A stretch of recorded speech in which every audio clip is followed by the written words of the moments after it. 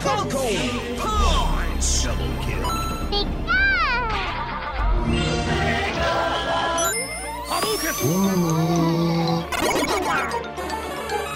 Five, four, three, two, one.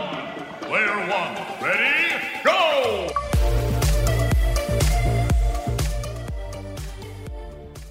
Hello and welcome back to another interview with Player One. I'm, of course, your executive producer, Eleni, and very, very exciting interview we've got.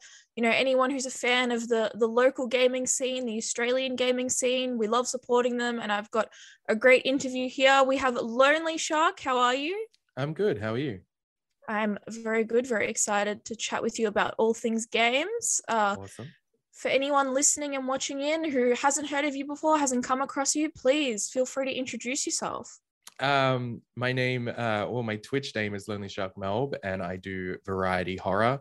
And yeah, don't like to just do one game. And generally, the people you find in that community are people that they like horror games, but they don't necessarily like playing them. So I kind of just do it for them, you know. Oh, absolutely. And that's one thing I really love.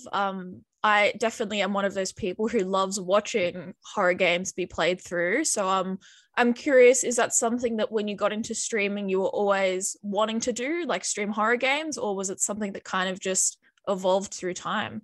It kind of just happened because when I started streaming, I was just doing Dead by Daylight.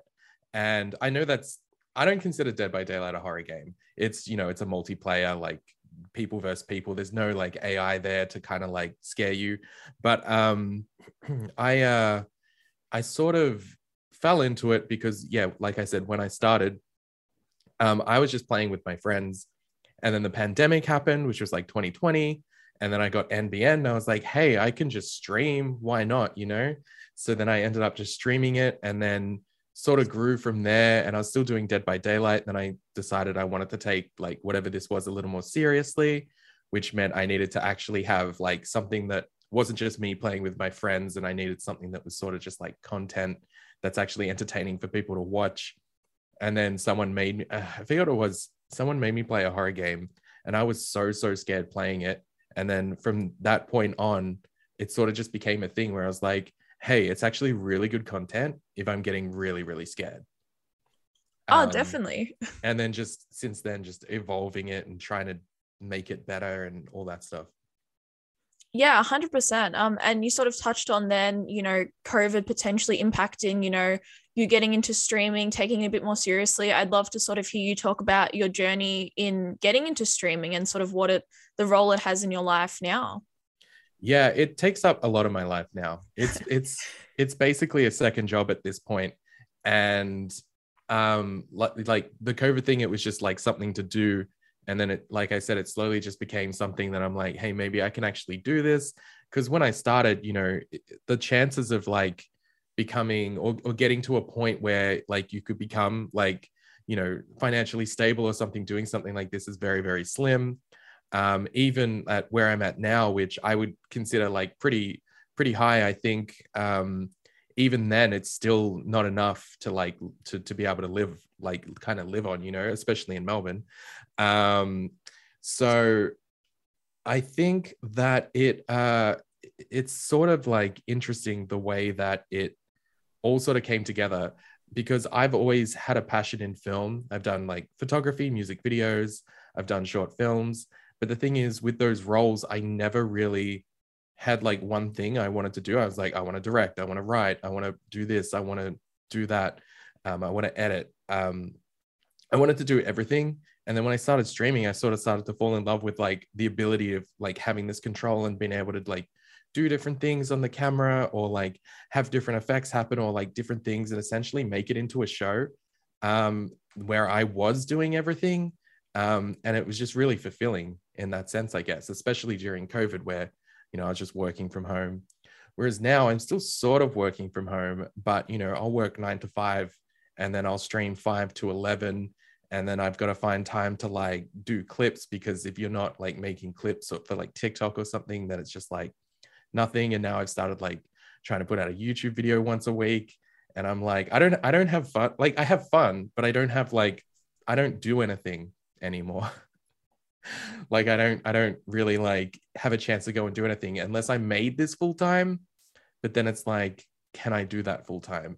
But then you never really know unless you did it full time, because if I put all the effort that I was doing from my day job and put it into this, then would it be more viable? So No, it definitely is a balancing act. And I think I like that you sort of touched on the internal struggle of making it like a full-time job, because I think, you know, having spoken to other streamers, particularly ones based in Australia, I think that's something that a lot of people grapple with, that idea of, you know, working full-time as another job and then basically having another full-time job being their streaming, but then you know, having to weigh up if they can take the chance of, you know, potentially moving away from a stable income and really trying to break into the streaming scene. So I love that you mentioned that. One thing that I really loved that you spoke about was sort of your background in film and cinema. And, you know, we're sort of living in an age now where video games are so cinematic. You know, the graphics are fantastic. You have horror games that can almost double as, you know, films. You look at like the Supermassive games, for example. I'd love to get your take on sort of the evolution of games. Like, do you think that more cinematic games like, you know, Supermassive, like Until Dawn, the way they play out like movies is sort of the way that horror should go for video games? I don't know. I don't think so, because my issue with a lot of like, and I sort of call like the big horror games, like, you know, you've got like your I'm trying to think like just off the top of my head, like like I mean, Alien Isolation is pretty scary. That was a big one. But like I'm thinking like Dying Light 2, for example, like that's a horror game.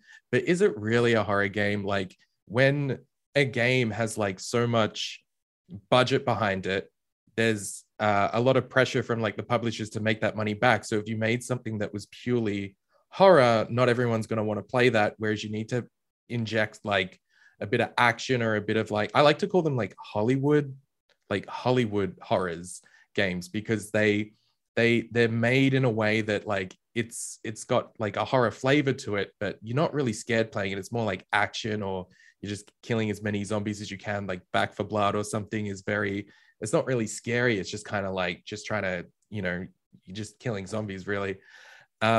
Whereas it's interesting because I think the future, particularly for like horror games, is in like indie developers, because indie developers, that you can make games with just like one or two people now, that like they're not like super technically impressive sometimes, but you don't need that with horror. It's sort of like less is more.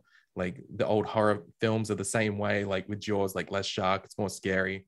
That is a Hollywood film, but you know what I mean. Like Evil Dead is kind of like off the grid kind of horror that does really well. They're cheap to make and they make a lot of money, but they wouldn't, if they'd given them like millions of dollars to make, they wouldn't have made that money back. So that's why, you know, a lot of Hollywood directors, when they start out, they'll do a horror film to start because it's really cheap to make and they make more money than what they spent on it, which then gives them the credentials to do something bigger in Hollywood for the next step, like Sam Raimi, for example, and sort of things like that. So I think like with the indie horror, like they have no restrictions, right? It's just, we want to make a horror game and we want it to be scary and this is our vision. And then because they're making it independently, they don't have like a publisher that's throwing money at them, that's also saying, okay, you need to make sure that, okay, we can't do that. We need to do this. And it needs to appeal to a wider audience so we can make this money back and make more money on top of that. So I think that's like the hardest thing about like video games and horror games, is you're never really going to get, it's really hard to get like a pure horror game, like from a big publisher, because like I was reading about like Resident Evil 7, because that's like a pretty scary game. But like there was like some statistic that like not a lot of people ended up actually playing Resident Evil 7 because the fact it was like too scary, which is why they sort of went back to Resident Evil 8, which was a little bit more actiony and like not as dark and all that stuff, you know. No, I am one of those people. I think I have played Resident Evil 7, but I put it off for like a solid year because I was like, especially after watching people play it in VR, that really put me off. I mean, I was like, same. I get really scared in horror games, like really scared. I can't play them by myself. It has to be on stream. No, exactly. And like the first person element, I was like, no, I can't do this. But I did play. It's a great game. It did well, but yeah, there was like some statistic where it's just like not a lot of people actually played it. Or like people would buy it, but not finish it. And Yeah. No, I was, yeah, like I remember I started it and then I had to just like put it away for a couple days. And I think I ended up playing Breath of the Wild again because I just needed to cleanse my soul a little bit before Yeah. getting back into it. Mhm. But in terms of other video games, I know obviously you love horror, but are there any other sort of genres you love? What about, have you got any favorite games you dare mention to the listeners? I have like some guilty pleasures that I don't stream because it's not on brand for me. But I love playing Fortnite so much. It's just such a fun game. Like, it's so easy to like, you know, diss Fortnite. Like, it's fun to pick on. But when I actually started playing it, I was like, damn, this is it's really smooth, it's well made, it's fun to play. And it's just fun, you know what I mean? You can go in for like 30, like play like a 20-minute round and just be like, yeah, that was cool. Whereas like, I remember playing PUBG back like a while ago, and if you died, you'd be waiting like 40 minutes for your friend to run across a desert, just waiting for them to die so you could jump into the next round, and it doesn't have that. So it's nice. It was fun. I think, yeah, probably like that. I mean, I could quickly pull out my Steam, but I like Forewarned is great. I don't know if you know what Forewarned is. It's still a little horror-y, but it's a really good multiplayer game too. But yeah, I mean, again, I don't really get a time to play games for myself anymore, which sucks. And you would never stream Fortnite? You don't think it's too off brand for you? I do have like an alt account where I can play Fortnite, but it's a bit more relaxed. Not everyone knows about it, and I like will edit clips on there.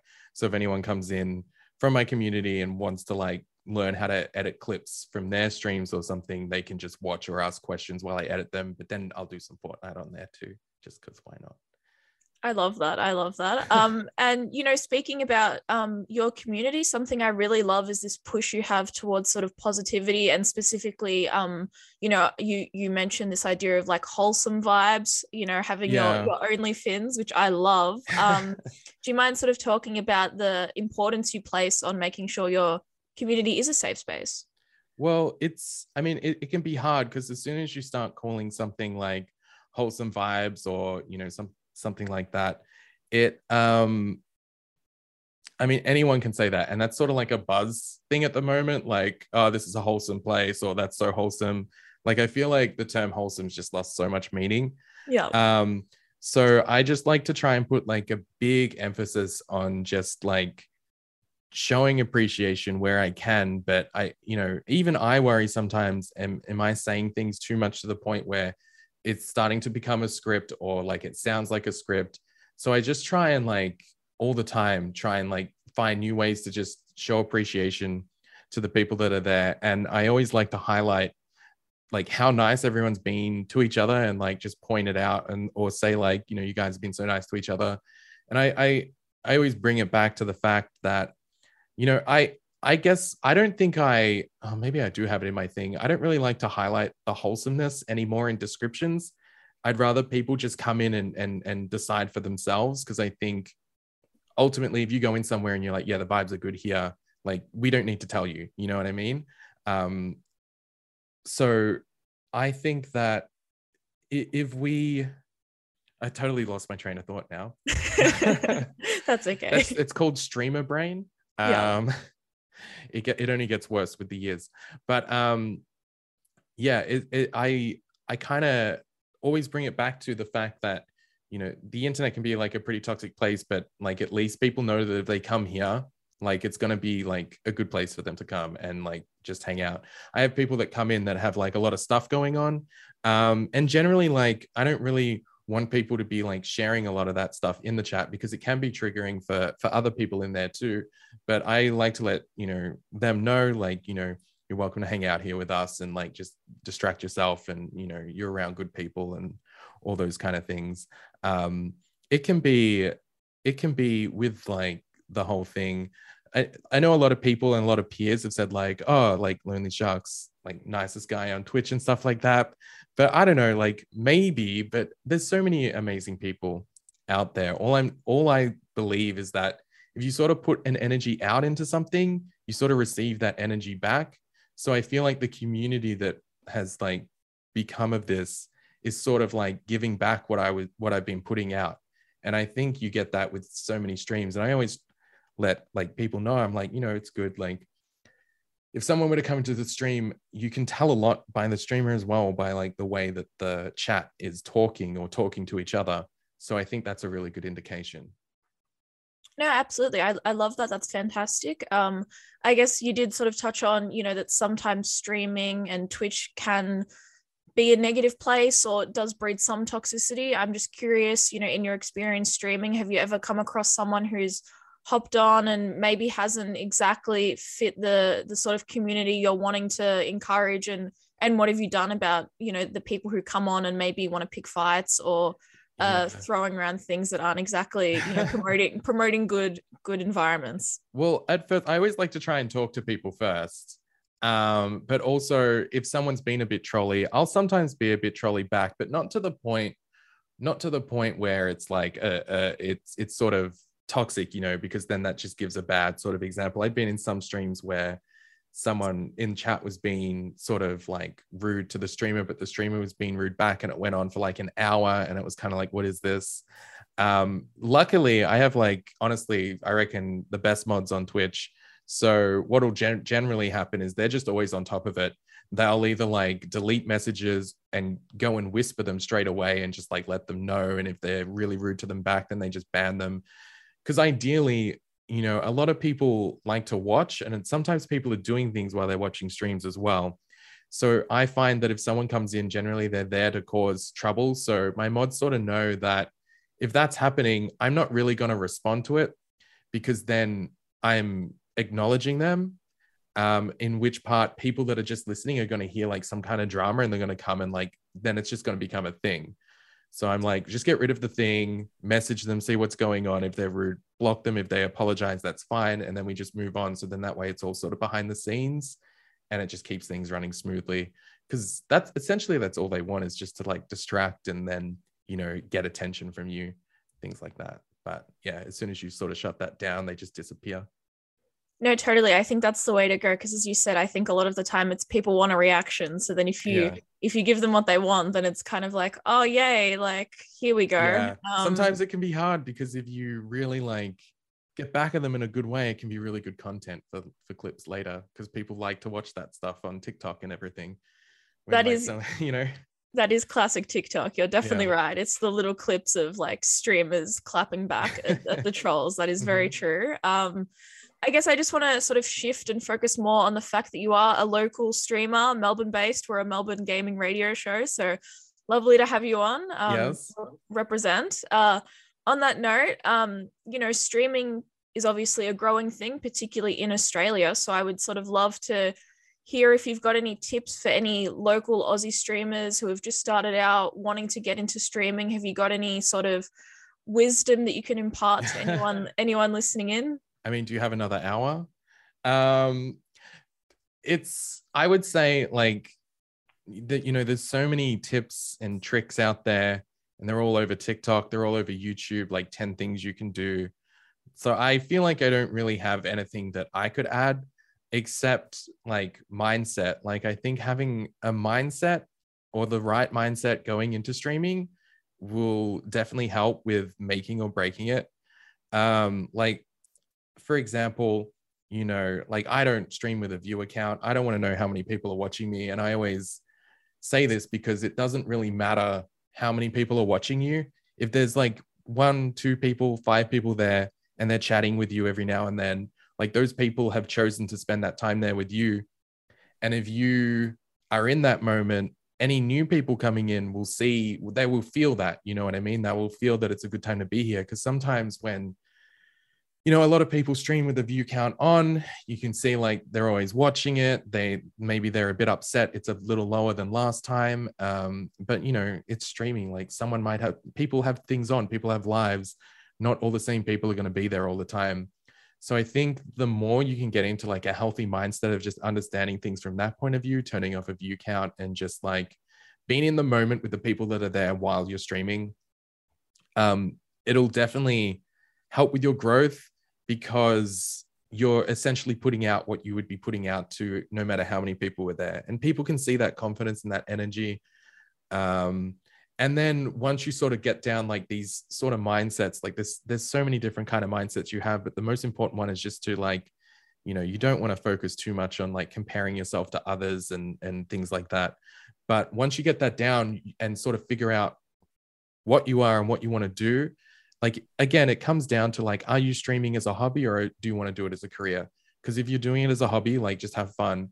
If you want to do it for a career, like there are things you're going to have to do that are going to take up more time than just streaming, like pre-planning, like what you're going to do, what you're going to talk about, doing stuff after so you can promote yourself on other platforms, because you know no one's going to find you on Twitch just randomly. It's really, really hard. And I guess just you know, realizing that I totally forgot my last point. Streamer brain. I'm sorry, but you see where I'm going there. It's very much a mindset thing. You don't just don't get too caught up in the numbers, and don't think that you're having a bad like month or something, because it takes like 90 days or, you know, 3 months to really see growth on a scale. So if it's down slightly, like that's no big deal. Like that's just live streaming. And get presence on like other platforms like YouTube as well, because if you're putting content out on YouTube, it's got like evergreen stuff. You can earn ad rev. It's you know, it's really great. Lovely. Yeah. And I really think it's great. Yeah. Take a breath. That was fantastic. Well done. You got there. But I think it's great that you mentioned sort of the longevity of things. I think that's important. You know, people needing to be persistent. One thing I'm always curious about, particularly when I chat to sort of Aussie streamers, within your community, do you find a difference between people who engage who are Australians versus, say, overseas? Do you notice any differences with the way they engage with you? Any little funny things like that? Not really. I mean, there's so many. I think I probably know more Australian streamers than potentially viewers, and I'm friends with like so many Australian streamers now, which is cool. Like it's a very small community, and so it's interesting. I don't really see I guess like one thing is just when people come in, they're like, hey, I'm from Melbourne too, and I'm like, hey, because it's in my name, so they just know. Whereas when I go, or like there's someone who's not from Australia there, or I'm in someone else's chat that's American, they call me Mel B, like I'm some Spice Girl. So you can definitely tell when there's like an Aussie there, because they know it's Melbourne. They get that Melb is short for Melbourne. Yes, yeah, that would be a giveaway. And then they're like, what have you moved to Sydney? I'm like, well, Melbourne boy at heart. I don't know.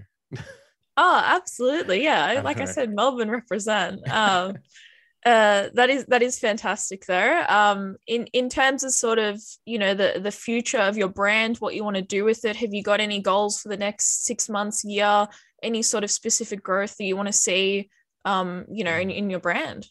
I do. It's a bit unclear at the moment. My overall idea for like Lonely Shark was it's something bigger than myself. So it's sort of like a housing thing at the moment, in terms of like it can house a whole bunch of things. Really dumb description right there. But I always see it as like being something bigger than myself. Sort of, I don't know exactly what that means. But at the moment, it is like my streaming thing, videos on YouTube and stuff like that. It used to be band photography and music videos, but now it's sort of moving in this direction. And, you know, originally my goal at the end of last year was to like hit partner, which is like a pretty big deal to do on Twitch. And then we sort of got there, and then we got the partner. And now I always said that like hitting partner was never the end goal, because like that's just like essentially making partner was my confirmation that I was like doing things right. So it was essentially the start of my content creation journey. I'm like, okay, I'm partner. I'm verified. That means like, okay, I'm legit. I essentially got the job of being a content creator in my mind. Yeah. Because I think a lot of people have the concept of getting partner as like the end game. And then you kind of just like keep doing the same thing. I want to try and keep evolving like every couple of months and doing different things, or else I'll get bored. You know, people get bored. There's entertainment life cycles. Sometimes people are upset because a few months or like, 6 months later, they're not getting as many viewers as they were 6 months ago. But it's not on them, it's like people that watch content, like they need something else after a while. It's like why shows don't last forever, So that's another mindset, by the way. It's like, don't think of, if people aren't watching you, it's because of you personally. It's just an entertainment brain thing. No, absolutely. And, also talking about the future, with COVID, we had a lot of games being delayed. We've got a lot of big releases this year. Any games that are standing out this year for you? Anything that the minute it comes out, you'll be streaming it? Yeah, they're all horror games though. So I think there's like Madison comes out at the end of the month, which looks really good. Indie dev. Actually, I did do a YouTube video of like the top 5 horrors I'm looking forward to, and it was like Madison, Choo Choo Charles, which looks really good. Which is like I don't know if you know about that, but it's a train with spider legs, and it wants to eat you, I guess. And then you've got to get in another train on this open world and try and like kill Charles. But it looks really cool. Another indie dev one. And then there's just the Mortuary Assistant as well, is probably the one I'm looking forward to the most. If you haven't heard of that, like there's a demo on Steam, but it's probably one of the scariest things I've ever played.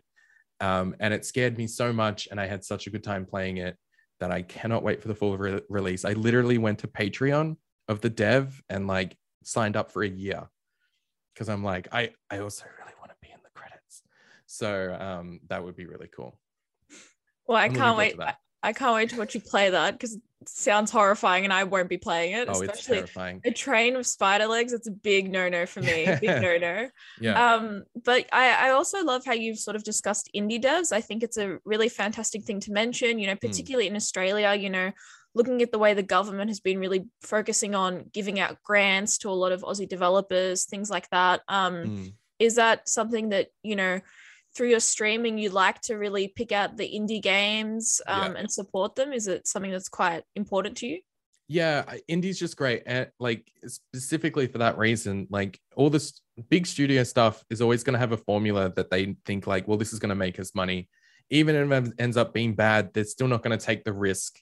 You know what I mean? It's kind of like, well, it's still going to sell. Whereas indie, it's just kind of like, oh, I just have this really cool idea and I want to do it. And I think when you play those kind of games, you're playing like someone's like sick idea, I guess, in a way, because you never really know what to expect. And I think that's part of the fun. Like, I don't really look up like trailers or stuff for the game. So when I see like there's an indie horror game, and it's like got pretty good reviews, I'm like, all right, I have no idea what I'm getting into here. And the best thing about them is the graphics can be amazing, or they can be like really, really bad. But like, it doesn't matter because it still works. Like, I don't know if you've heard of Puppet Combo, like those games, they're very lo-fi 80s-esque, but they're still really good. And that, I think that's just like the best part of it. Yeah. No, I love that. And I mean, as a content creator yourself, would you ever consider getting into game development? And if yes, if you had a dream horror game to create, what would it look like? I don't know. I'm not that talented. I just get scared. Like when I get scared, I scream like Homer Simpson. So it like that's my skill set right now. And I play games okay. And if there's a really hard puzzle, I'm like, okay, chat, I need your brains, because I cannot do this puzzle right now. So yeah, I don't think I could make a game. I couldn't even think of a good idea. Like originally, before I started streaming, I was working for 10 years on an animated series, which was sort of about zombies and stuff. But once the streaming stuff sort of took off, I was like, I can't, it's one or the other, and this one's going well. But yeah, I mean, who knows? Maybe I need to play another 200 horror games before I know what's missing. Actually, I know what's missing. There needs to be more like alien horror games that are like actually about like aliens on a farm or crop circles or something. Because there's one coming out that's like about that, and it's so terrifying. And I'm like, why don't we see enough of like, oh, I'm in this farmhouse at night with a torch, and like you look out the window and you see like the crops move and maybe there's a hand or something. Like, I find aliens just so scary because like they could be real. I don't know. But like in that situation of just like being in isolated on a farm at night and like weird stuff happening, and like that's so exciting to me. And I don't really see a lot lot of games like that. I love it. You're a true horror fan, because as you were describing that, I was like recoiling in fear, and you were like, I'm so excited about that idea. That is I'm so excited. If I feel like chills, like I'm so excited. I'm like, oh, like, because it makes me feel alive. No, but 100%. I don't know what it is, but it's definitely like the farm setting is always a horrifying. Yeah. I like that idea of aliens. I think particularly, you've mentioned zombies a couple times. I think we're living in a gaming world where zombie content is almost constantly in the limelight. It's not even scary. It's just it's something to shoot at, essentially.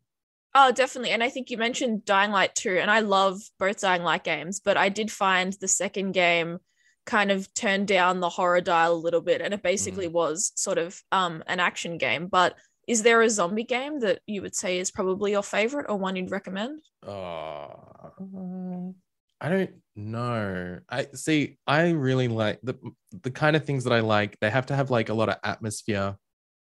Like jump scares are fine, but it needs the atmosphere there with it, so you're always kind of worried. So in terms of zombie stuff, I don't know if there's really been something that like has nailed that. I mean, I just want to say Resident Evil is just a classic, but in terms of like something that I've played recently, it's interesting. I don't think generally, you don't really see a lot of indie games doing zombies that much, and if they do, it's not as scary.